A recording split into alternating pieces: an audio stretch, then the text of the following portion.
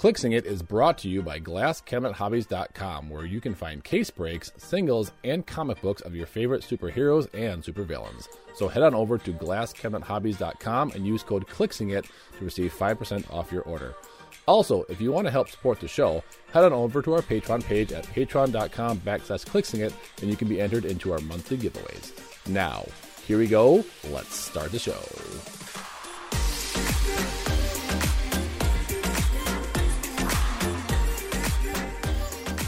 Hello, everybody out there in Clicksland, and welcome to another episode here on Clixing It. This is episode number 85. With me in the studio is Dan.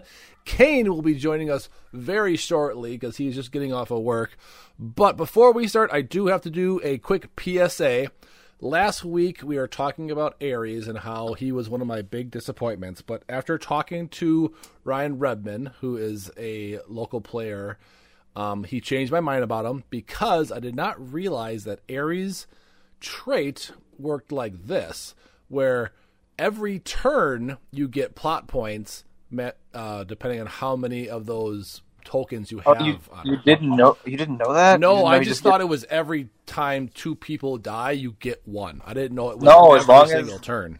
As long as he has those endless war tokens, he just gets mission points. Yep. So let's say there are 8 people that are dead, that equals 4 endless war tokens. So every turn you're getting 4 plot points. So I did not think he worked that way. So he is definitely out of my disappointment mix from the last episode, and I'm just going to throw Batman in there in his place. But that was a quick PSA. So let's get into a quick how was our week.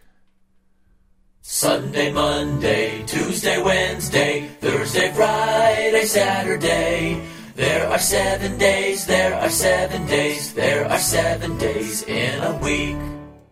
All right, Dan, let's talk to you first because you're the only one here so far. So how has your week been? Or how has your week been?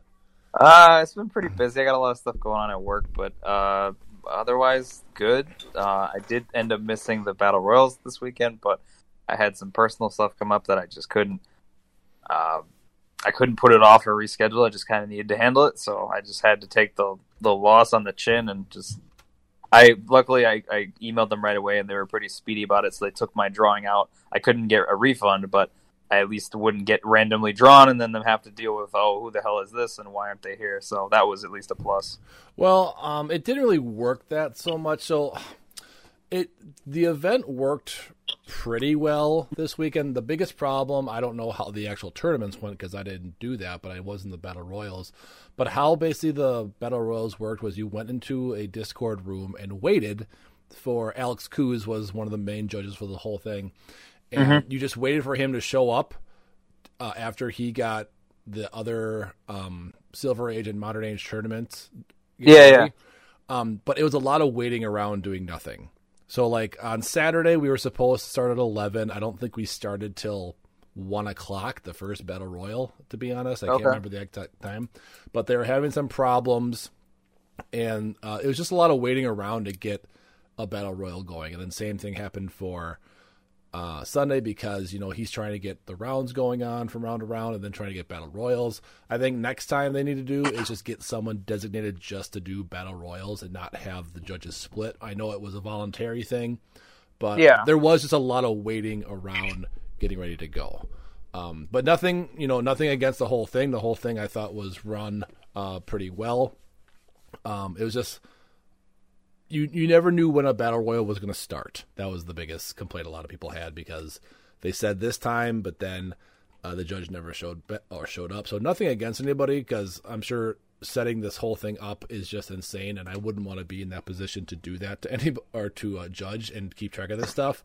But it was just a lot of waiting around was the biggest complaint a lot of people had for the Battle Royals. That's fair. Yeah.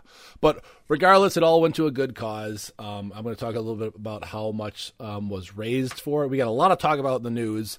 So I'm going to take as little time as possible, but I competed in 4 Battle Royals this past weekend, 2 on Saturday, 2 on Sunday, and I went 4-0. I was pretty happy. For some reason, I always excel at Battle Royals. Whenever I go to Origins, I'm usually about 50%. We'll see if that streak keeps up when the Clicks Cup happens in July. But, I think it's just that's more your element, I would say, than just straight clicks. Yeah. I know I don't excel in the meta, so that's why I don't even try. That's why I'm still surprised how well we did in Team Nats last year. But I won 4. Maybe we'll do better next year. Maybe. We'll see. We'll see what Rise and Fall brings out, because I really hope there's something to counter Secret Six, because that team is just dumb right now. But I'd also I know people might have like it's like a love-hate with Avengers sets, but I'm always excited to see what they put, because especially this one, they're doing the like Empyrean event that they did, so I think that it's an interesting thing. I always like sets that are based off of like an event, or like the yearly event. So I'm curious to see what all makes the rounds. There was already something I know that's in the set that I'm going to go after that's going to cost me a bunch of money, so I was like, oh well.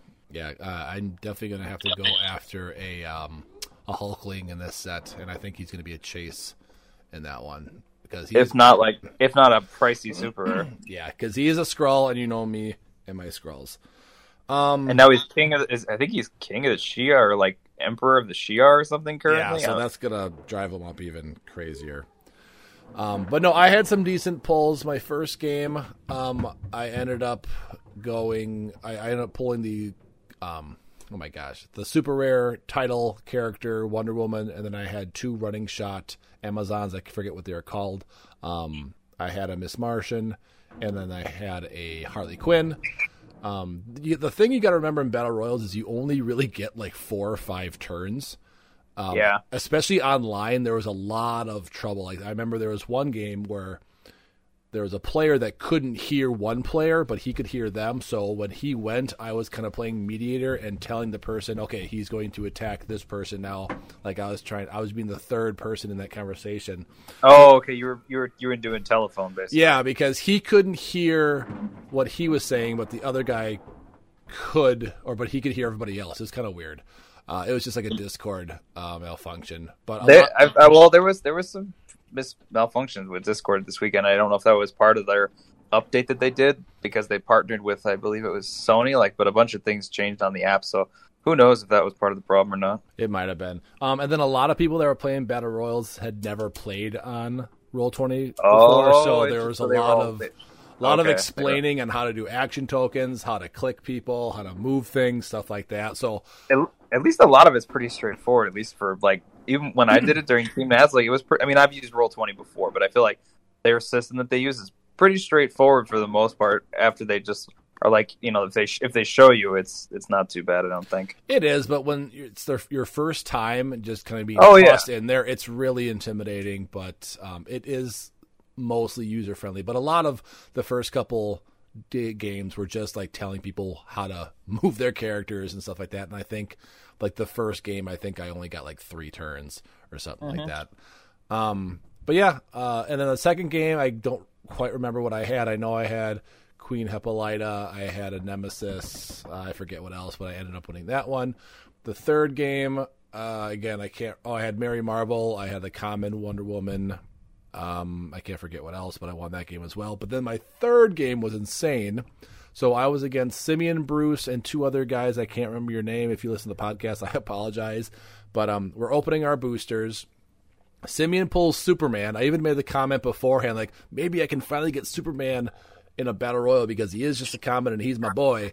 And there, Simeon pulls the Superman. And I was like, okay, well, Simeon wins. And then I open my booster and I pull Zeus. I'm like, okay, well, I guess I win now. And then the guy that was passing to me actually passed me an Apollo.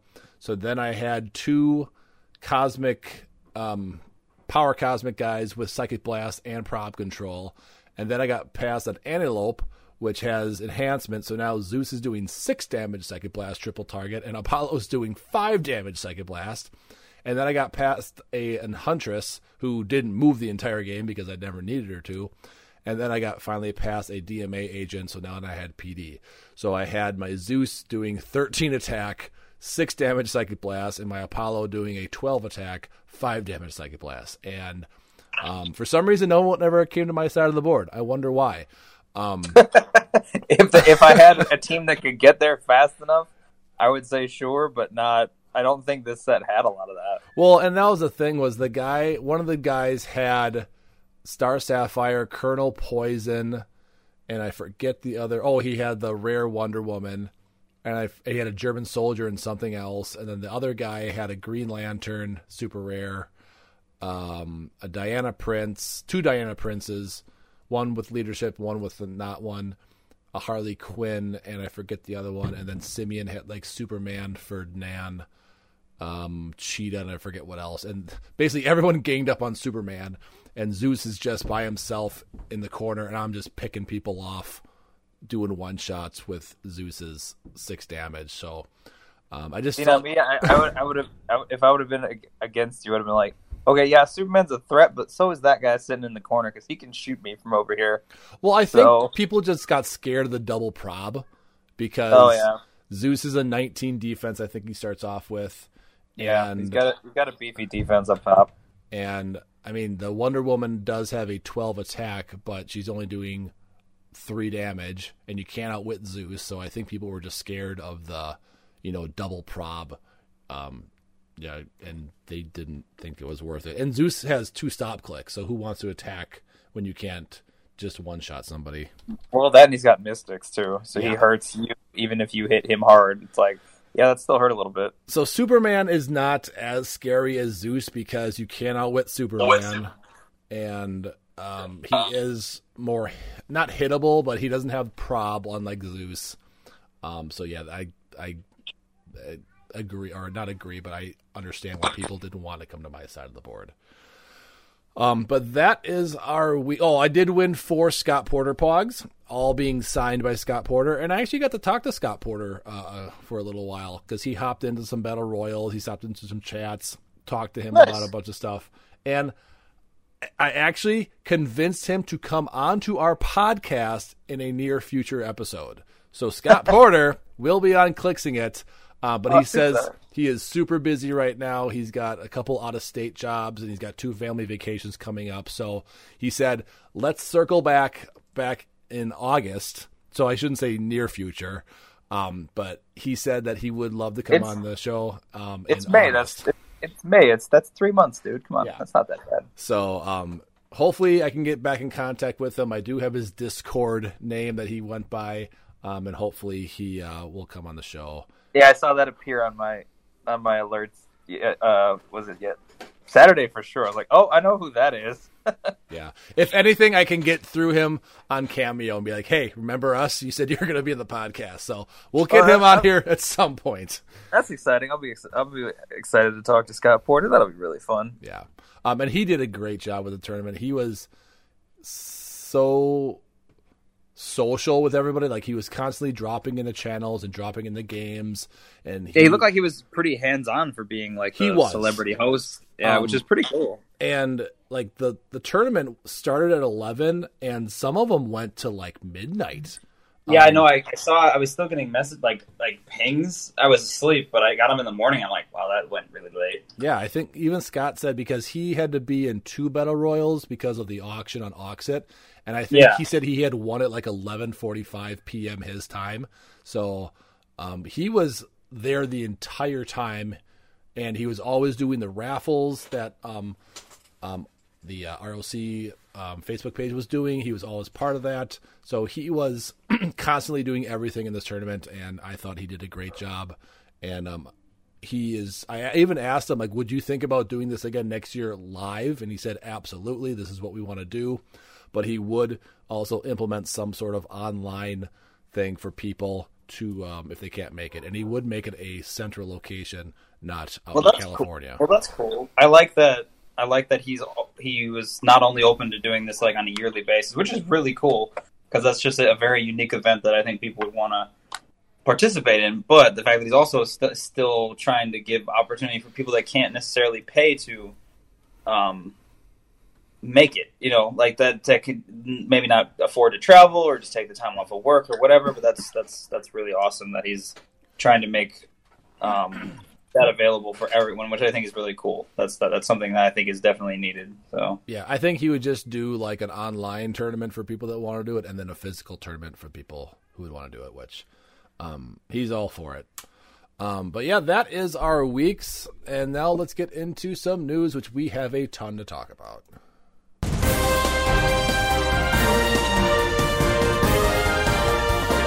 news today too? All right, so we have a lot to talk about still about the Scott Porter Huntington's disease tournament. So first off, Dan,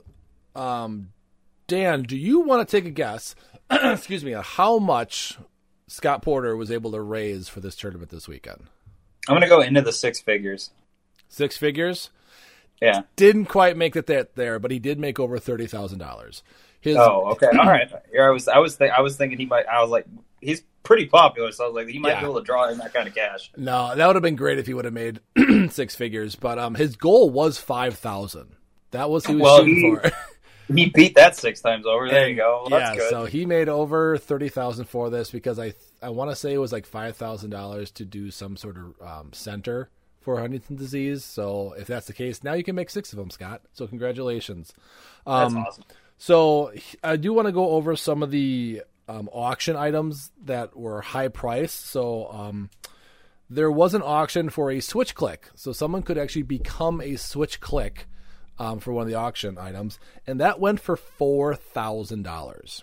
That's pretty neat, though. And like a person, so run that by me. What did they do? They're making a person into a switch click? Yeah, so I don't know if they're just going to make one and give it to him, and he's going to be a actual clicks person, or if they're going to implement it into a set somehow. I don't think they would do it that way. I think it's just going to be like a one-time figure, or maybe they'll make a couple figures of him. But I don't think it's going to be tournament legal. If I could be wrong on that one, but I don't think it's going to be an in-booster figure. I think it's just going to be, hey, here you are as a figure. But also, I don't know if that's the way, because those molds cost quite a bit to make. So I can't imagine they'd make one mold for one figure. So I'm not sure exactly. I mean, well, what the price that guy paid for, he might. I don't know. For that price, it should be tournament legal, to be honest. It should be tournament legal. That's funny. But actually, I played against him in the first 2 battle royals. His name is Kyle. I believe he said he's from Canada. And we actually had people from Australia. We had people over in Europe playing in this tournament. I mean, this was a worldwide tournament, which was great. So I got to talk to a lot of cool people. But yeah, that went for $4,000. There was a complete set of JLU cards that went for $951. There was a Wonder Woman 80th Factory set that went for $810. Nice. How much did Master Mold go for? Master Mold was next. He went for $531. That's a lot. Yep. Oh, I heard. Just a PSA for people. I'm pretty sure Scott made it aware, or like apparent, that they were going to start getting these out into the wild too. Yeah. Like Master Molds later in the year at some point. So yeah, I'm pretty sure that's the only Master Mold right now that's even out. But eventually they're going to make more of them, I think.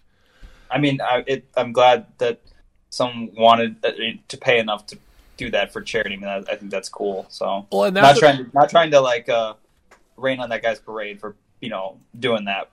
And I just wanted to put that out there because he made a statement about it. So yeah, and that's the thing you have to remember about these prices, that it was for charity, so these are a little inflated.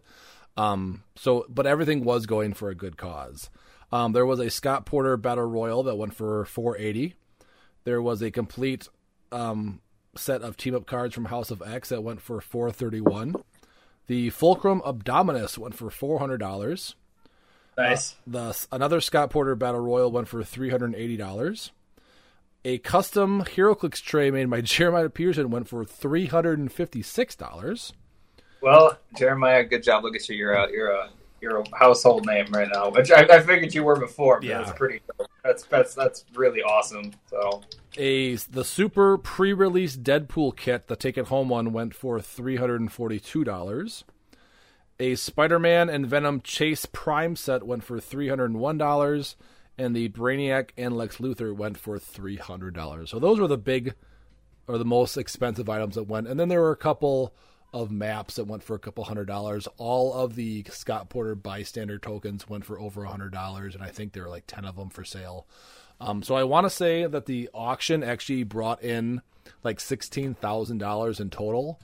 And then the actual tournament and battle royals and raffles and everything made up the rest of it. So, like I said, they earned a lot of money for this. So, congratulations again, Scott Porter. talking about the tournaments that happened. So he had a Silver Age tournament, and you had to be themed family style. And to no surprise, Adam Ferdinand won that Silver Age. And his team was Doom Annihilating Conqueror, Valeria Richards, the 40-point one, Mangog, Flash, Nathaniel Richards, a second Flash, Double Groot, Triple Flora Colossal, and the Invisible Plane. So How was that? I'm totally lost. Well, all you had to do was have two people be family related. Oh, okay. So and then the rest could be whatever. Okay, it wasn't super limiting. No, so Doom and Valeria Richards are related. So that was Nathaniel Richards were related. So that was his theme, and then he just filled in the rest. Which was pretty cool because he made it work, because I think the Annihilating Conqueror gave all of those people the Latveria keyword, I think, if I'm getting them right. And then... Because I think Floral is cosmic? Yeah. But what would Flash be? Past. Future or past? No, he's past. Yep, he's past. So yeah, he was themed. Plus 11, but obviously you only get plus 3 nowadays. So he won it, so congratulations, Adam. I don't remember what all the prizing was, but I'm sure he made out with a pretty good one. Now, a lot of people did build just for fun because there was a fellowship prize for best theme, and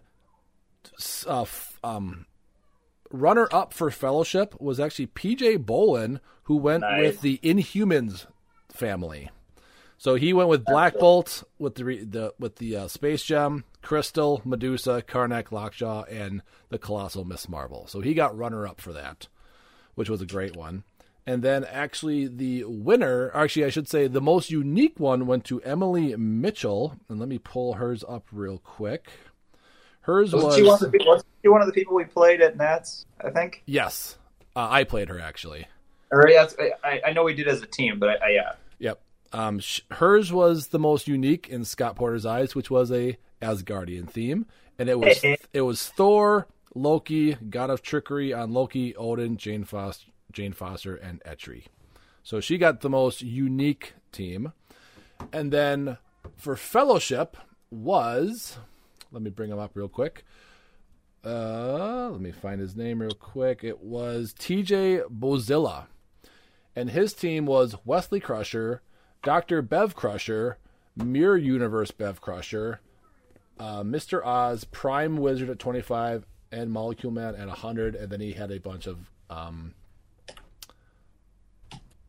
Trouble Alerts and a Power Gem and a Liar Ring on the side. So his was, Beverly Crusher and Wesley Crusher themed, which Scott Porter really liked. And he actually is also getting a Switch click for coming in for Fellowship for that prize. So congratulations to TJ on that. That's cool. I'm glad that so many very just a lot of awesome stuff happened this last weekend. That's really cool. And then lastly on Sunday they had a Modern Age team, 300 points. And let me tell you, I watched a couple of Secret Six teams in action for the first part, and they are nasty. But that's not what won the tournament. Actually, what won it was Matthew Ventura from Secret Invasion won, and he had a Latveria theme. His was Doom the Annihilating Conqueror, Sky Tyrant, Mr. Oz, Dark Phoenix, Molecule Man, Valeria Von Doom, and Valeria Richards at 40. So he ended up winning the whole thing. So congratulations to Matthew. He also had the spin ring on there as well with the Latveria Village bonus. And he actually went against Brad Boyles, who won the Make It Meta tournament. And I couldn't find his team, but congrats, Brad, for getting second place. So that was the Scott Porter tournament. Again, it was a great time. It was a great weekend. I can't wait to do that stuff again. It was so cool to see the community get all together and just raise a bunch of money for a good cause and have a good time. And the prizing for this was insane. I believe that they had a raffle for the entire weekend, and I want to say that there was 200 prizes. That's really generous, I guess, was what I would say. That's really cool.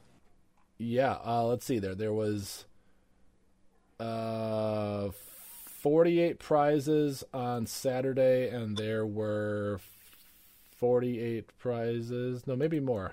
I can't quite see the first list, but there are a lot of prizes. So yeah, Sorry. we were almost like 100 prizes, which is pretty awesome. Sorry, there were 86 on Saturday, 86 on Sunday. So he had almost 200 prizes. I don't remember the exact amount of raffles in it. It was over 1,000. I didn't win anything, unfortunately. I could only afford two raffle tickets for it.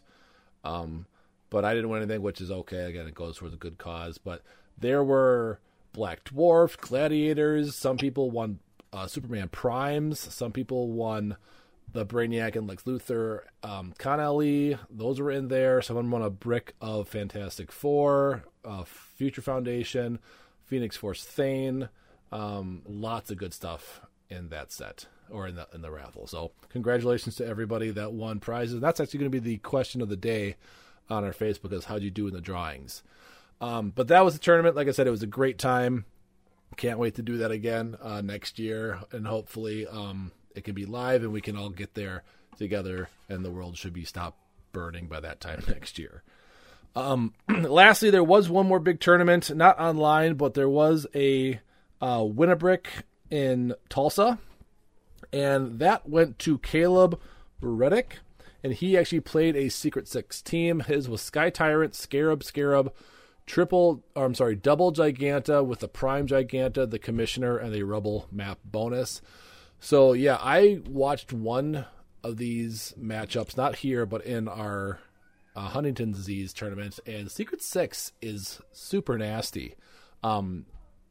What I have been seeing a lot of people, I didn't realize how good Scarab was until I actually saw him in action. I'm like, okay, he just does a dink of damage, whoop-de-doo. But what a lot of people are doing, Dan, do you know if Null's sword is indestructible? Yeah, it's a heavy, so yes. So you can't destroy it? Nope. Okay, I didn't think so. So what people are doing is they are TKing out Sky Tyrant with one Scarab, and they're putting it next to the sword, and then the other Scarab is then TKing from that object to get full board reach, which is just... I didn't even think about that strategy, because he can just draw line of fire from any unheld object. So you're getting Sky Tyrant across the board in one action. Wait. So how can the second guy TK if he's already been TK'd? You can still... no, so Scarab is TKing Tyrant. Yeah. And then the other Scarab is TKing through the object. Oh, again. That was the part that was... I didn't understand, because that makes more... Yeah, okay, good lord. Full board. So they're double TKing Sky Tyrant across the board. And you can't blow up the object because it's indestructible. And then, he doesn't have to make an attack or anything. He can just literally he can draw line of fire from there, right? Is that how that works with that? It's just he draws line of fire from an unheld object. That is disgusting, especially because he starts with TK on that line. Ugh. Yeah, so it's a really good strategy. One guy that I watched it actually did it with two orange Proteus, so he just basically barriers his entire team inside the starting area, and then when he finds an opening to attack, then he brings on the barrier and then sends out Sky Tyrant to just wreck face. And the fact also is that I saw people equipping the Commissioner with the Reality Gem, and then Scarab copies that, so now you have triple Perplex. You put that all on the Sky Tyrant. You do, a 14 attack for Flurry, Quake, 3 Exploit. Yeah. So, yeah, Secret Six is going to be good for a while until there's some sort of counter for Scarab. Yeah, or they do something where if they errata something and be like, okay, that went in way too hot, we need to make an adjustment to this figure or something. I was trying to think, what could they do? And actually, Kane is in the studio with us now, so Kane, welcome. Hello, boys. Hello, everybody listening. I was trying to think, how could they not, I guess, nerf Scarab, maybe something like... he can see through an object that he has line of fire to, maybe, rather than just any object on the board. Let me ask this question: does he need to be nerfed? Now I'm understanding that there's a whole after board. Watching him in action, yes. Okay, so you did watch him in action. The fact that you can get Sky Tyrant across the board from your starting area with 2 Scarabs is really just. Blech. So do you cap the range or do you make him unique? Maybe unique, I think, would actually be a decent. Which I think we covered in what Carnage set that like they haven't ever made a character who's not unique. Like they've never done that type of errata. Yeah, because that was something like we thought about for Captain Marvel as a balance. Right. Like, just make her unique, because then you can't run 2 of her. Yeah. Right. Being unique is actually a nice way to kind of make him. I mean, he's still going to be meta regardless, but just to make him not. Right. Because if you can make the Commissioner unique, you can make Scarab unique. And that's my problem is like why are we still having these issues? You know what I mean? Like because WizKids is not having players, actual HeroClix players, play test these figures. Right. And to that response is it's 2021, baby. Like let's go, WizKids. Get on it. Like if you look at everyone and like just a bunch of different like companies and distributors, like these people are adapting to the times. And if you look at like I just read the article the other day, like Target and Walmart, this is kind of a sidebar. Yeah, they're pulling Pokemon and stuff like that off the shelf. Well, if Richard would stop causing fights at the Target line, they wouldn't have to do that. Whoa. No, because actually there was apparently some big fight at a Target in Wisconsin. And that's where this all originated from, where they're getting rid of Pokemon cards at Targets now because someone in Wisconsin had a big hissy fit because he couldn't get his Pokemon cards and had to throw fisticuffs at people. Oh my! And you can't get mad. Why is physical violence? That never solves anything. I know. Well, I'll tell you what. A lot of people. I won't say just Americans. I'll say a lot of people in general. I feel like we own the majority of that ballpark. Yeah, but. You know, everybody wants a shot. Everybody wants a shot at a chance to win. And the thing with Pokemon is that right now there is, and again, like HeroClix, we set the market, but distribution is a whole another thing of that. But Pokemon, not to go too far down this rabbit hole, but they have so many cards right now in their sets that are up past a couple $100. Like they have a VMAX Pikachu. Big old fluffy cute thing is like $400. It probably even way more than that now, but it was like $400 at some point. And it wasn't too difficult to pull it. And if you think about your case chances, or man, if you're Joe Schmo who walks in the street or walks into the Target, buys 2 packs and pulls one, boom, $400 easy. And so the point I'm making to this is that, you know, the distributors are adapting, saying, hey, we're pulling this off the shelves, right? Now, Pokemon's saying, hey, maybe to this, we need to increase the distribution or somehow better so that everything's playable. And they have constantly in the last few years been adapting their cards and adapting the distribution of it. I feel like HeroClix, and that's Pokemon, it's just Pokemon. Like I'm sure Yu-Gi-Oh! And everybody's doing that stuff too. But WizKids like needs to get on it and start talking to their player base, start talking to like everybody who is involved into the game. And I'm not talking just Howard Brock and all that. No. I'm just, like all the players, you know what I mean? Just randomly pick somebody who's been in these events, who is a fan of any of the podcasts, and pick them and ask some information of them. And it bums me out that WizKids is not adapting to the times and involving their player base. It's a bummer. And I don't know if they actually even play test these figures. Like I said, I would love to actually get a, you know, how is it made WizKids editions with HeroClix, like how the stuff is made in the factory, how they go about making their figures. But I don't know if they actually play test it, and if they are play testing it, it's not people that can actually, I don't want to say exploit the rules the wrong way, but like PJ Bolin, his mind works differently. He uses the wordings and uses them to their full potential. Same thing with Lucas. They know, like if they were in a room when they were talking about how to build Prime Vulture, PJ would have been like, no, bad WizKids. Yeah. Like you can't do that. You can't have someone do continuous attack It's got to be once per turn they can make a free attack like Doppelganger or like Scarab. Deanna Adams. No. Yeah, exactly. Yeah. Like they need someone. They need a player-based representative to be in on some of this. And I honestly think they would do it for free. You wouldn't have to hire them. Just say, hey, these are the figures that we're thinking about coming up with. Do you see any problems? Yeah, make them sign a like confidential thing, and there you go. I'm sure they'll be like, yeah, I get first peek. Let's go. Yeah, exactly. Yeah, I think like a DCMA or something like that. Yeah. So it's possible. It just blows my mind. We're talking about Scarab right now. I know I'm jumping in hot on this conversation, but yeah, Scarab, characters like this, like we look at Kamish, right? You hit it on the head, Adam. Like if he's unique, there's no other reason why like Scarab shouldn't be. Yeah. Like at least you're aware of the commissioner, but at the same time, you should have been looking at Scarab. You should have been looking at these other characters. We look at King Shazam. Was it crap? It was the other guy, the guy that can charge Flurry, Quake, Sky Tyrant. Yeah, I mean he's another one. But it's like they're getting rid of Vulture, and I feel like he's Vulture 2.0 or 2.5. But he's a character I feel like he needs something to make him that way. Like Double Scarab makes him insane. If it's a single Scarab, I think it's a different story. Yeah, but I mean, still he can. I mean, 1 TK and he's out 6 squares minimum, and then he can charge another 11. That's still a 17 square move by himself.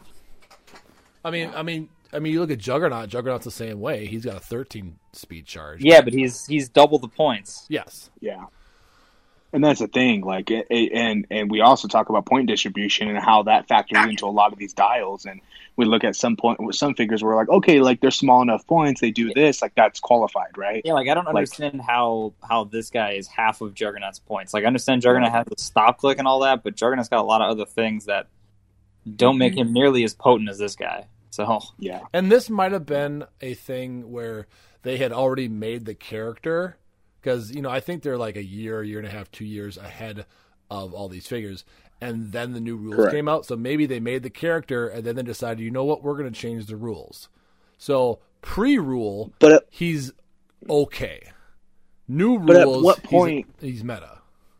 But at what point do you say enough is enough? Like, how do you, like, where do you, and maybe we can talk about this another time, but what in the equation do you change? You know what I mean? Like when you talk about distribution, like how far ahead they do it and all this stuff, like where do you change it so issues like this don't happen? This is more of a rhetorical question right now. Maybe a different podcast we could jump into it, but that's where I started going. My mind starts going. It's like, where can change happen? Because we all know sometimes change just needs to happen.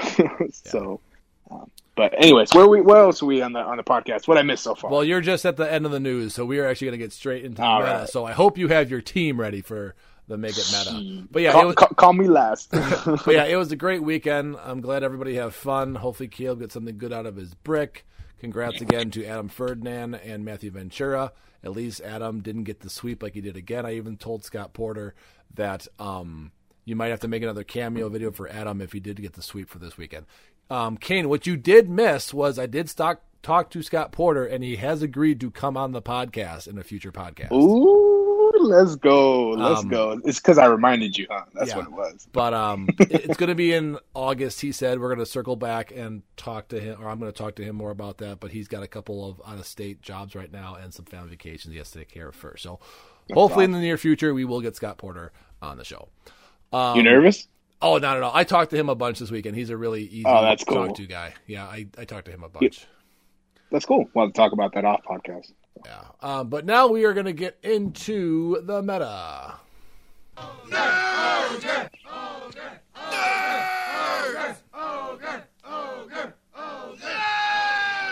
are they?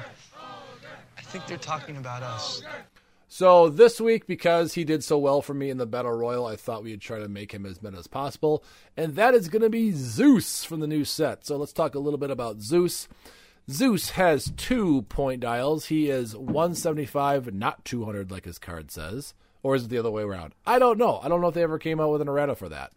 But it's 75 on his card and 200 on his dial. I don't know which one it is. I think it's 175 and 100. Okay, 175 and 100. He is Cosmic Energy and Mystics. He is a ally. He does have targeting, hindering terrain, which I completely forgot about until right now. It wouldn't have changed anything during my Battle Royal, but that definitely would have made me not think as much about one of my actions. He does have another trait where his sideline active, where his friendly characters and psychics modify attack +1 against deity people. He does have Shock and Awe White Power, which is Psychic Blast. When Zeus hits, each hit character halves their speed until your next turn. Again, which I forgot about. And then he does have a defense power, which is Stop, Impervious. Each time the click is revealed after resolutions, knock back each opposing character's within range 2 squares. He does have a 7 range triple target, 11 running shot, 12 attack with that white power, 19 Impervious, and 5 damage prob. And then he has Deity, Mystical, and Ruler. I'll go first, just because I never go first. But I decided to go Ruler with this guy. So I have Zeus at 100, Scarab at 50, Spider Pharaoh at 60. Starro's still legal, right? I believe so. Yeah. Okay. For now. I think so. I think he rotates out. Starro at 20. Prime Storm at 25, and I actually had 45 points left over, and I had no idea what to do on there, so I just threw on Maxwell Lord, just because he's a PD, he's an outwitter, he's a mind controller, stuff like that. So the problem with Ruler that I found out is there's not a lot of perplex in Ruler. There's wit, there's leadership, but I couldn't find a way to really up his attack really, except for PD. I do have the enhancement from Spider Pharaoh plus the carry plus the leadership, but that was really the only perplex that I could find out of all rulers, unless I'm missing something out there. But there is not a lot of perplex with rulers, but it's a pretty standard team. Zeus is there. You got TK for Scarab, and then he can just do plinking people wherever he wants. Spider Pharaoh's carrying everybody around. Maxwell Lord's there for the PD, the outwit, and the mind control. Starro is there for the mind control also, and Storm's there for all the stormy goodness that she does. So there's really not any strategy. I couldn't find a way to make Zeus work at 175 and get the points. But, yeah, he's just too expensive. Like I like him. He's really solid there, but he's just for 300 modern. He's too much. Yeah, he does so much. I mean, 5 damage in modern right now is real. 5 damage is really good in modern right now. But there's just you can't one shot him because he has a stop click. But like I was thinking. Does he have a chance against Secret Six? No, because if you have 6 of those Secret Six characters, they can just outwit everything on him because they can just turn off your protected outwit. So Cosmic Energy means nothing. So he was just a really hard character to use. And really for 100 points, 4 clicks, it's so rough. I mean, we talk about that, but Doom, God Doom has the same thing. I know he does other things, but. He does. But yeah, that's my team. It's pretty standard. You're just carrying everybody with Spider Pharaoh, keeping Starro and Storm in the back, waiting for someone to hit. You're probably just sacrificing Maxwell Lord and not using his Mastermind, and then coming over with either that triple target mind control with Starro, or all the attacking with Storm, who also has mind control as well. I mean, at least he's got outwit, so he might be able to do something before he dies. Oh, and so does Scarab. So, I mean, he's got the outwit, too. Well, yeah. I couldn't really fit another equipment on there to use Scarab's other trait, but I felt like I didn't need it. And honestly, equipping nowadays, now that Scarab is a thing, is scary.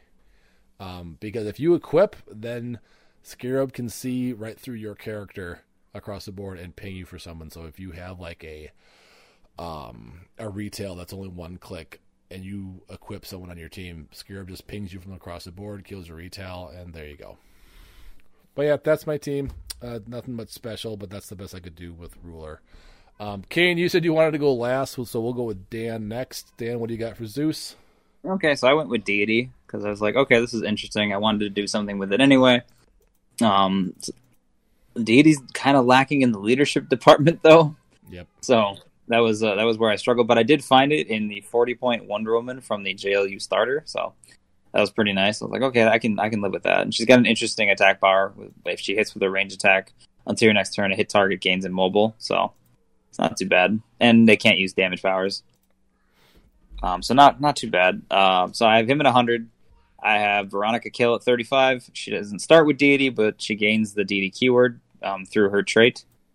If a character on my force has Amazon or Deity, she gains that keyword. So then I have the Prime Storm as well on there for 25. I was thinking about doing the green Proteus just because I like Barrier.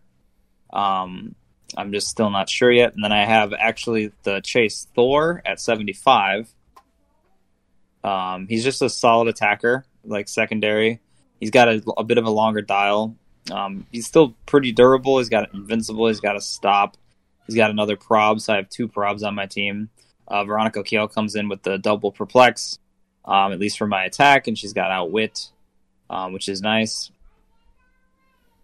And then I've got the Wonder Woman there at 40 for her leadership, and then I got the Galactus Herald dial for 25 points, because that's exactly what I had left. And this way I don't have to worry about Scarab, because I won't be equipping or having, anything like that going on, so. And I'm going to put the Herald dial on 4, because that's the one thing, his big weakness is he's susceptible to Outwit, so the Herald dial kind of fixes that problem that he has. Yeah, because the Herald dial isn't technically equip, it's just a sign. Yeah, exactly. Yeah. And Scarab specifically states he targets equipment, or equipped characters, so. Yeah, no, it's decent. It's not like anything amazing. I don't think it's necessarily meta, but I was trying to put best pieces I could together that fit the theme. So Veronica Kill is just really good for 35 points. Double Perplex is not bad. I mean, yeah, I can't perplex damage anymore, but still getting Zeus up to like a 13 attack or whatever. He's got 4 damage. It's not like it's a bad starting point. So yeah, no, I like it. Thor's always good. Thor's just a simple beat him up figure. There's nothing really fancy about him. Just got to get him into position, and he does have a stop click, which is nice, so you can't one shot him. Yeah, I don't have any TK on my team, but that's why I was like, maybe I should swap out Storm for like a Proteus. Then I have like a random 15 points left over that I don't really know what to do with. So I'm not quite sure there on that one. So Storm was just kind of nice, just for what she does. So yeah, no, I like it. So I have a question. Yep. The platform, yes, the Doom platform. How many points is that? 10? Top of your head? I think it's 10. I believe it's. I thought so. Let me double check though. Well, while you're double checking that, to enter my team, I went the mystical route. It is 10. It is 10. Okay. So there's 2 ways to go about it here. Me, I like to be the oddball out, right? So I go, give me Zeus at 175 and give me Juggernaut at 175. Let's go. So that's my look up on it, but that's for fun. Let's just get two tank pieces on the board and let's go at it, right? But when I kind of look at the mystical keyword and start building, I kind of look at Wendigo, right? We still got Wendigos. I like running Zeus at 175 because, again, it is 100-point mark. It's not too difficult to one-shot him, but, again, I do like the higher stats. And if I'm paying for him, it's like, okay, I got 5 damage. Anybody that I hit anybody with a 12, I got triple target. I can distribute that damage depending on who I'm hitting. So Zeus at 175 is, again, me being oddball out, I would run him at 175. However, 75 points is a lot. And when we talk about meta, nothing over 150 is really valuable. And anything over 150 is just not viable. It's more for like, if I was doing this, it's more, can I balance the rest of that 125 points enough that I've got coverage for my weaknesses? Right. And that's where I feel like you start to run into problems because you're just soaking up so much of your build total with this one figure. Not that he's bad. I don't really think he's necessarily bad. He's just very costly for what he does. And at least with Mystical, there's enough cheap stuff that you might have been able to make up the difference. Yeah, and that's kind of the thing. Like when I look at this, I go at 175 points. Like, man, that's a lot. But I'm in this build. I'm going 2 Wendigo, Zeus at 175. I'm picking Valyria Von Doom from the Future Foundation to kind of just get me starting with A. They can all swap out, right? Many Faces of Doom. B. Sidestep and Stealth. So if I choose to use the time platform on Zeus, I can go ahead and equip that turn 1 roughly, depending on Scarab and all that fun stuff, right? Otherwise, I just swap that out. Swap out Von Doom, but that's kind of my goal is to kind of plant my characters, get my Wendigos up, do what I can with the Dooms, depending on which one per match, and then just kind of get Zeus hitting everybody. And if he gets hit, teleport him back, kind of reset the board type of thing. So as far as meta, that's my shot at it. It's just a tank team that just goes, hey, let's hit. If I get hit, let's reset the board and try again. It just kind of chips away the team because then you got to worry about Wendigos because if Wendigos can get to you before you get to them, once Zeus cuts your speed down, assuming he hits, again, triple target, that gives Wendigos time to walk up in there. So I'd feel better if I had another Wendigo on the team, but like we just talked about, Zeus at 175 is pretty costly. So I'm kind of surprised you didn't put Felix Faust on there for 30 points. There's no reason I can't adjust it and do that. But again, in my head, I'm just going this route with the kind of walking up with the Wendigos, utilizing Zeus's kind of crippling mechanic. That's kind of where I was going. Yeah. Felix Faust, I'll have to double check what he does again, but he's just a really good support piece. I'll look at him right now. But basically, when someone tries to use powers, he hurts them, like Outwit, Prob, potentially. Anyway. Yes. What set was he again? I forget. He's in Wonder Woman. Yeah, so he's when an opposing character within range would use Outwit, Prob, or Perplex, roll a d6. 1, that character can use the power with an additional time this turn, so you can use it twice. 4 through 5, the use of that power has no effect. And 6, the use of that power has no effect, and after resolutions, deal the character 1 penetrating damage. Yeah, and his Outwit, Prob, and Enhancement would be very helpful. But again, I kind of want to build this team like around Zeus's 175 point mark, which is just tanky. And I feel like I would have to worry about Felix Faust being kind of following Zeus around. And he does have that free place 4 squares thing. So Felix Faust is probably a good point to look at. I just wanted to get the many Faces of Doom on there, so it adds that. Again, since I'm paying so many points for Zeus, I want him to have that. I think versatility is the wrong word, but I want to have the tools at my disposal, and many Faces of Doom hand me that because you could swap them all out and use different powers accordingly. So yeah, I guess otherwise you could also use. Is it? Hold on. Oh, he doesn't have the cosmic keyword. I really thought he would. Okay, well that's fine. Yeah, he does. I was trying to think of like if you can use the Annihilating Conqueror, because I think he gives a bunch of keyword, or he gives them a keyword like Ladveria, which is nice, but I don't think he shares any keywords with him or the keyword he's looking for. He does not, unfortunately. All right. And then Zeus at 100 points does wrap it up. Or sorry, carry on, Adam. I was just say I was going to move on, but go ahead. And let's go ahead. Okay. But yeah, that is Zeus. Like I said, he's a super good guy in Sealed and in Battle Royals. He's pretty much unstoppable in Battle Royale unless all 3 teams team up against you.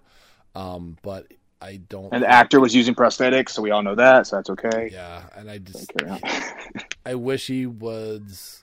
I just wish for 100 points you got a little bit more out of him. Yeah, you are going to stop click, maybe 1 or 2 more clicks worth, but he's super hard to build with, and there's just.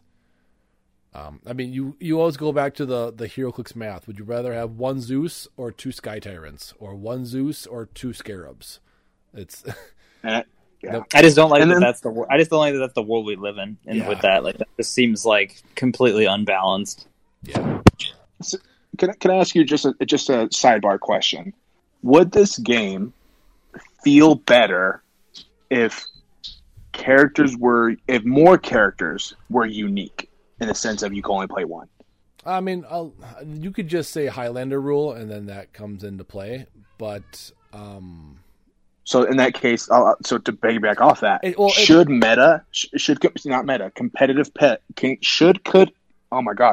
should competitive play be Highlander rule? I don't know if you can do that because there's then that means you could only. I'm just using this as one example. Then you could only use one Flash when his mechanic is play multiple of him. Well, I would think for specific cases, they could, especially if it's the intent of the design was different. Right. I'm sure they could be hey, Flash, and we have a list. It's not that long, but here's the things that can be played in multiples, like the Dr. Fates, stuff like that. Generics and things like that. Yeah. Right. But a lot of them say that. Sorry to interrupt you real quick. They all say that. I would think it would certainly mix the meta up a bit, I would think, because you're not going to see multiple of the cheapest thing on a team because it's good, especially if you can run it in multiples, but what happens when you can't? I find that interesting. I'm sure that's probably a hot topic issue where people could be kind of conflicted on that, but I don't know. I think that would certainly mix it up a bit, at least from my perspective. Yeah, I would like to see Highlander rule, to be honest, in modern age tournaments, but I know I'm going to take a lot of flack from people by saying that. Well, another thing that kind of blows my mind with HeroClix and WizKids and everything is just why don't we have different we're having the Silver Age and all that stuff, so why aren't we opening that up and having different versions of competitive play? And for example, there's a competitive Highlander rule. You know what I mean? Just open up different type of competitive plays. Yeah. But anyways.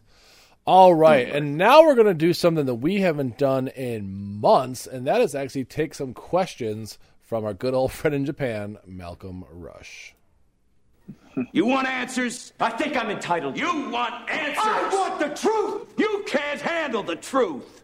So Malcolm is always sending me questions, and I always forget to put a segment in our podcast to do that.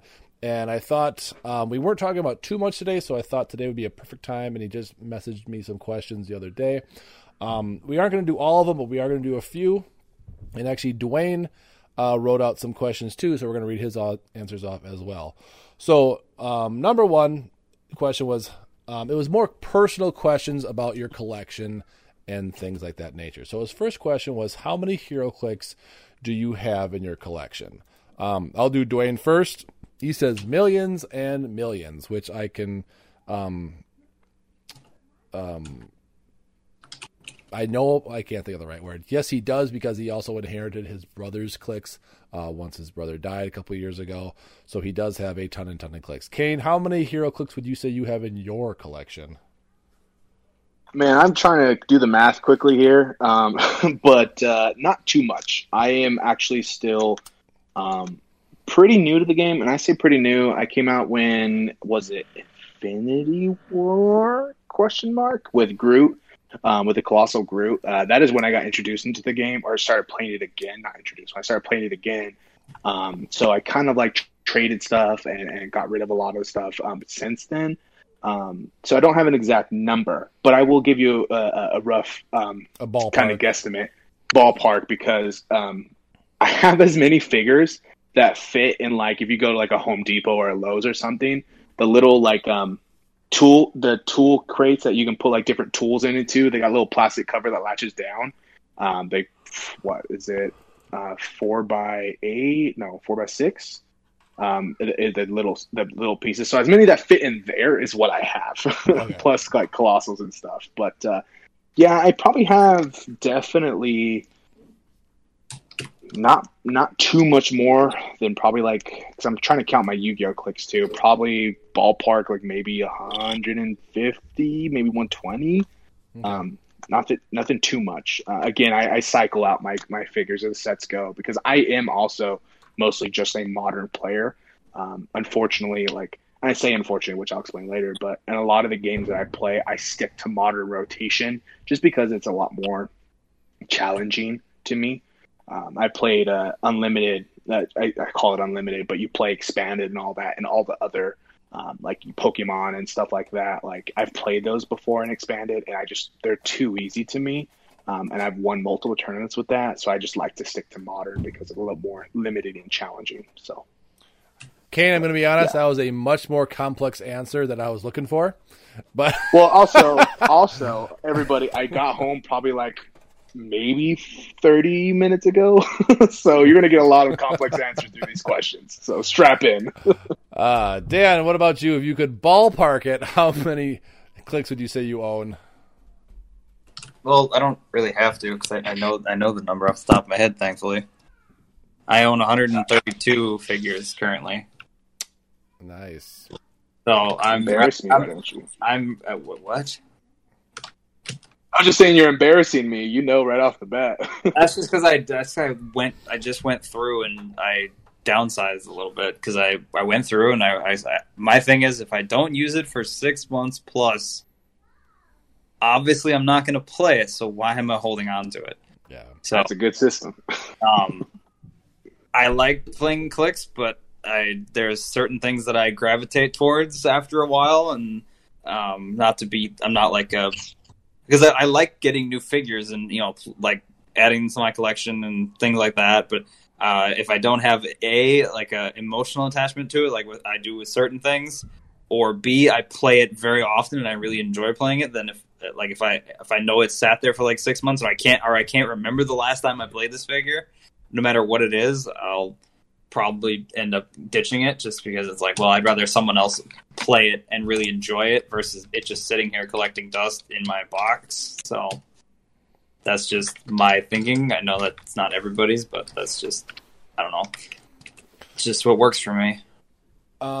As for me, I would say over 5,000, under 10,000, because I've been playing since 2005. Next question, he asks, what comic book character you have the most of in HeroClix collection? Dwayne says, whatever HeroClix over focused on and lower rarity level. I don't know what you mean by that, Dwayne, but we'll go with it. Kane, he's yelling at you. Yeah, what character do you have the most of in HeroClix? So to answer the question, to be straightforward, is Ultron. Okay. Moving on. Ultron. Yeah. I won't talk much more. Ultron. Did you ever buy the Age of Ultron set? Because there's a ton of Ultrons in that one. We're moving forward. I can't answer that. Okay. You told me to move forward. All right. I'm pretty sure that's what he's referring to. Probably when he says he owns a lot of it. I'm gonna go with that's probably where most of that resides. Yes, Dan, you are correct. Is Ultron? Adam, let's move forward. Is Ultron? No, now you got curious. Is Ultron your favorite, or you just have the most of him just because of that set? He's one of my favorites. I really liked a lot of his comic book adaptation. I did enjoy the movie version. I might catch a lot of flack for that, but if everybody goes back and watches the trailer, man, Ultron was freaking scary and super intimidating, and I thought that was what we were going to get because in the comics he's like just destroys a lot of things and he's very smart. He's an AI, right? So yeah, he's one of my favorites, so that's why I have a lot of him. Okay. I just like him because now every time I read a comic with Ultron in it, I hear James Spader's voice in my head. I'm reading the lines. I'm like, that was perfect. Yeah. I don't know. They couldn't have found a better person to voice him, honestly. Yeah, that's great. Dan, I think I know who it is, but who? Like, you want to take a guess? I was going to say Thor. You are in. Well, technically, I don't know if this counts. Is it a person? It's not. It's not a person. It's still a living thing, technically. But I guess if you're like a specific comic book character, it would probably be Thor. But otherwise, I would say the Venom symbiote because I have a bunch of those. Me too, Dan. I was gonna say symbiote. I have all of the modern ones as of recent. I had Venom Hulk 2, like from What If. Like a lot of the symbiotes is kind of what got me into this game. As far as collecting part of it, because I love the symbiotes. Which, I have all of them. Speaking of Thor, the new Avengers set is going to have the Herald of Thunder in there as a chase, and I'm already sweating bricks as to how expensive that's going to be to get hold of. So, that made me sad when I saw that. Yeah. As for me, I think you all know it. It's Superman. I have every Superman in existence from HeroClix form. I don't even the super random ones that I'm like, I didn't even know these existed.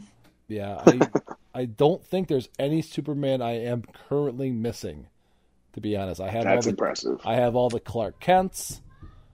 I have every HeroClix thing that has a Superman on it, even the event dial from Crisis, where he's holding until they drop a new Superman on you, and you're like, oh, okay. Mm-hmm. Well, that's the great thing about DC is they only drop once a year, so I have to worry about that one set.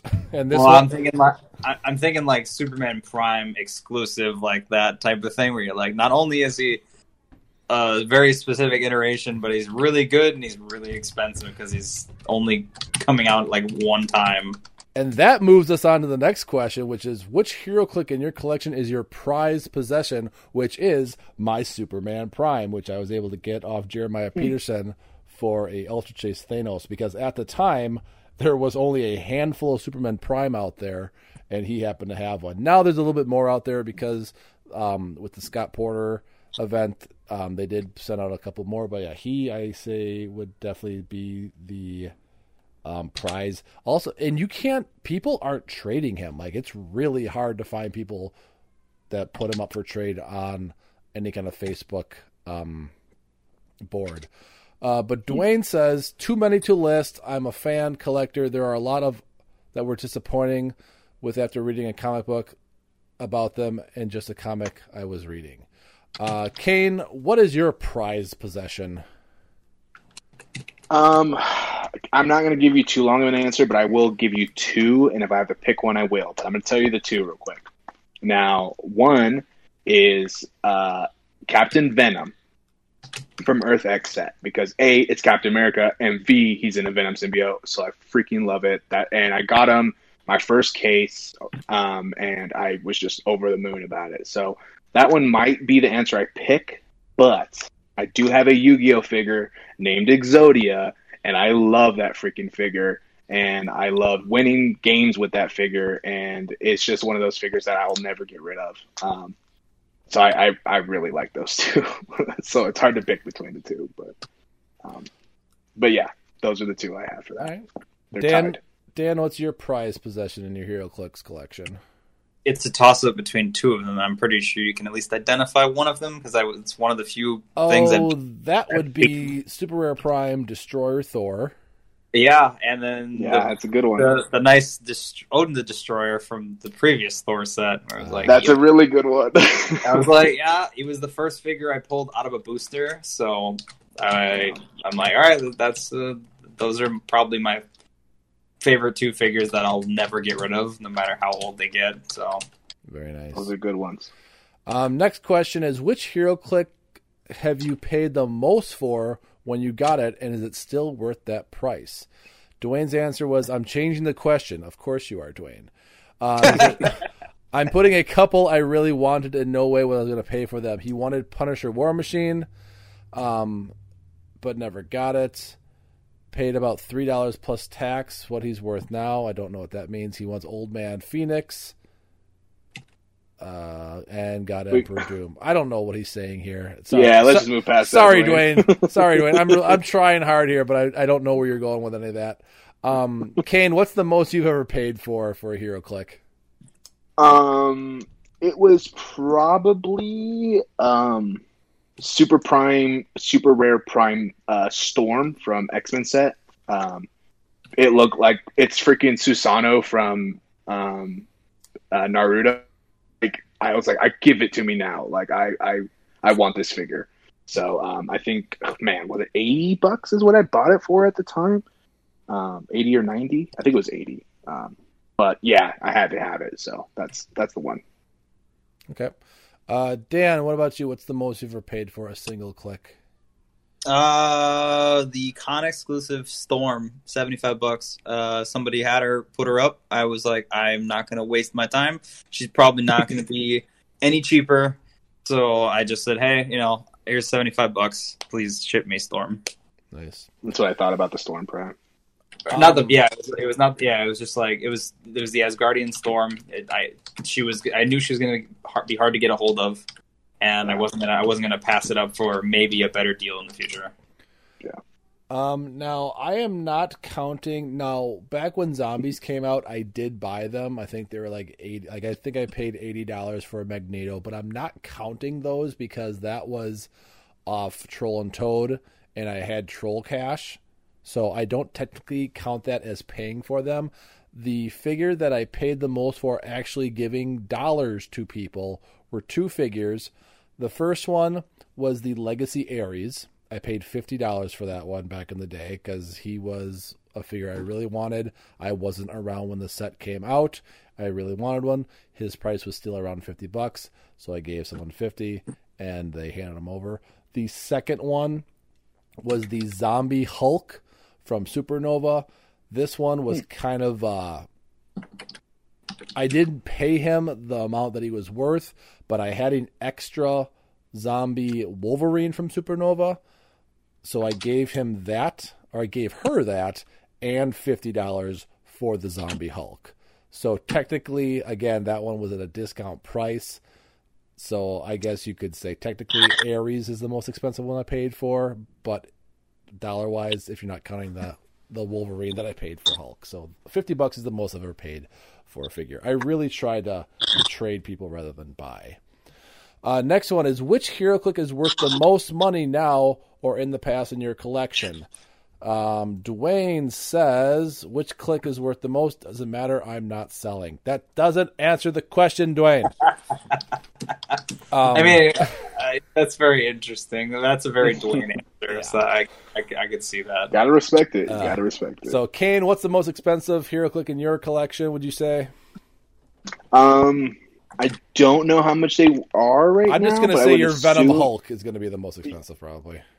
I was going to say Cap Venom or Venom Hulk, one of the two. I don't remember. Cap Venom has dropped now that all Monster is theme.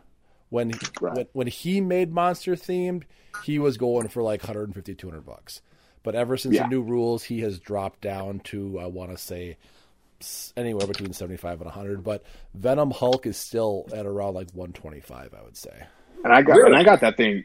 I got that thing super cheap. Like when I think I pulled him actually. I can't remember, but like I loved that thing. Would not have expected Venom Hulk to be that expensive. Like I don't really know why. I think it's because who he is. Yeah, who he is, and with the whole Cullen from the Venomverse, he's amazing.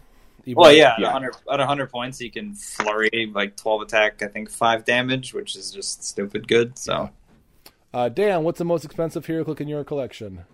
I don't think Thor, like Chase Thor, has that. I don't know what he's really going for currently. I haven't really... The one from Captain America. He's around 70, 75. Yeah, it probably would have been Captain Venom because that was the like you said, when he was making Monster theme, he was hot stuff. But I don't. Maybe Namor now. Maybe the Chase Namor is going to go up in price because of all the changes, and like he's really good via like the Dolphin change and everything else. I don't know. Oh, that's interesting. Yeah, it's a good one. As for me, I mean, I can't imagine it's not Superman Prime. I don't have any Ultra Chases, so I'm guessing Superman Prime is the most. I don't have anything else that's really that expensive. And then the last question we have is, what was the strangest or weirdest trade you ever made for a HeroClick, and was it worth it? Let's see what Dwayne had to say. He didn't answer that one, actually. So shocker. We're just going to move past that one. Kane, what was the strangest or weirdest trade you ever made? I don't think I have an answer to this one. I can't recall. I'm trying to look at my cards here to see what one kind of triggers a memory, and I don't know. I don't have an answer for this one, unfortunately. Okay. Dan, do you have a weird trade that you want to talk about? Yeah, you were involved in this, which was kind of funny. So this was was it 2019, right, when you guys went to Origins, and I ended up staying back. So I know you had won a Thane for during Battle Royals, and so I had a spare Iron Man with the gauntlet, and I'm like, I'm not going to do anything with this. So, and I knew Jerry had won the Rogue, the Asgardian Rogue that was like a WizKids prize, and I was like, yeah, that's what I would want anyway. So I said, hey, do you want? I just think I just threw it out there to you. It's like, do you want this? And you were like, sure, yeah, because I don't think you had one at the time or whatever. I'm not really sure. And so I traded that to you, and then I walked right back upstairs. I'm like, hey, Jerry, if you don't want Rogue, here's something you might want. And so that was a very interesting trade, but it all worked out, which was nice. So it was a 3-way trade, one of those. Yeah. Mine actually happened just recently, and I shared this one with you guys. But Daniel Powell was actually looking for a Guy Gardner, and he's actually the one that put this up on the trade block on Facebook. So now, if you know Daniel Powell, he's from Clickstuff. He buys a ton of HeroClix from every set, so he is just swimming in extra super rares, like no one's business. So not even that, but chases too, yeah, or whatever, like a ton, just clicks in general. So he actually threw up on Facebook, and I happened to be at the right time at the right place. He wanted a Guy Gardner, the new one with the chainsaw, and he was willing to trade a Commissioner, Bombshell Wonder Woman from the new set, Title Wonder Woman from the new set, Black Tom Cassidy from the X-Men set, Griever from Future Foundation, Victoria from Future Foundation, Omega from House of X, the Hulk super rare from Fantastic Four, and Cable from House of X. And I really wanted myself a Commissioner, and I really wanted a Guy Gardner, but I could not pass up that trade, so I gave him Guy Gardner, and he gave me all of that. So for Guy Gardner, I got Chase Commissioner and 8 super rares. And that's just something you run into sometimes with that, where it's just someone really wants something, and you got what they need, and they don't really care about parting with these other pieces, and most of those I don't really think are worth incredibly a lot, honestly. Well, like the title woman, the title woman's going for like $40-$50, but I'm thinking of like the older stuff, like the Hulk and the Black Tom Cassidy and the other those other like things aren't necessarily worth a ton.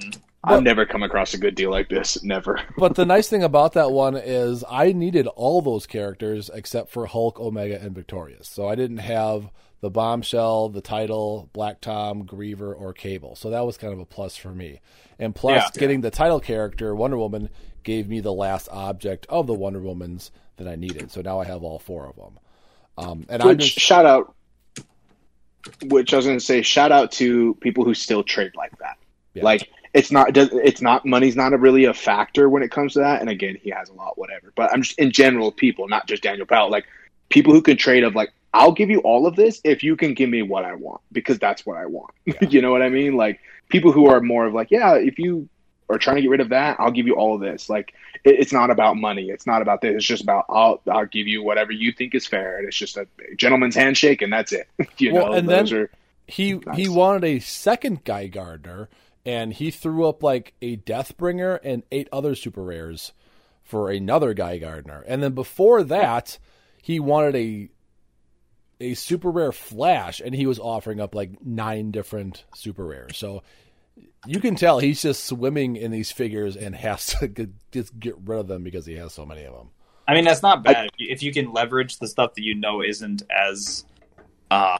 And what are you going to do with all that extra stuff? So you might as well just make some offer. I mean, people can't refuse. Either you sell it back to Troll for credits so that you can make a purchase again, or you try to swing it in that direction. Yeah, help another player out. Yeah. I did find a figure that I had a story about. It was more of an awkward story. If you guys want to hear it, go ahead. Sure, I'll be quick about it. I was at a pre-release for Earth X.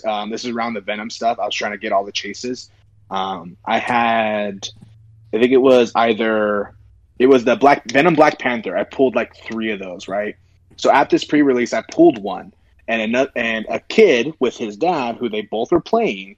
The kid pulled Venom Spider-Man, 6-arm Spider-Man, and I was like, "Yo!" Like I wanted that figure, but I wasn't trying to hustle a kid, so I had to go to the dad and be like, "Yo, your son has this figure that I would like. I was curious if you wanted." Like, I just try to be super polite and not super like awkward or anything, but it ended up being awkward.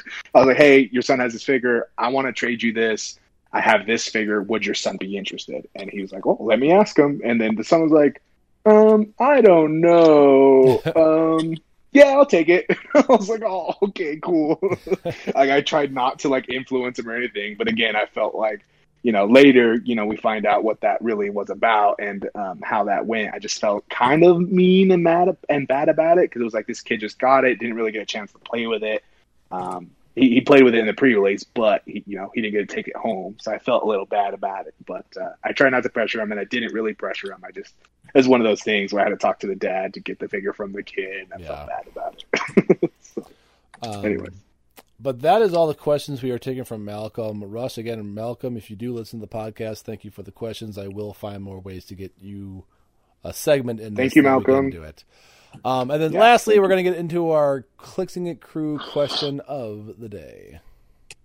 There's no such thing as stupid questions, except for Billy's questions. And this one was just, if you did do the raffle this weekend for the Scott Porter event, how did you do? We did get 2 responses. Edward Kane bought 3 raffles, but 0 wins, but it was for a great cause, he said.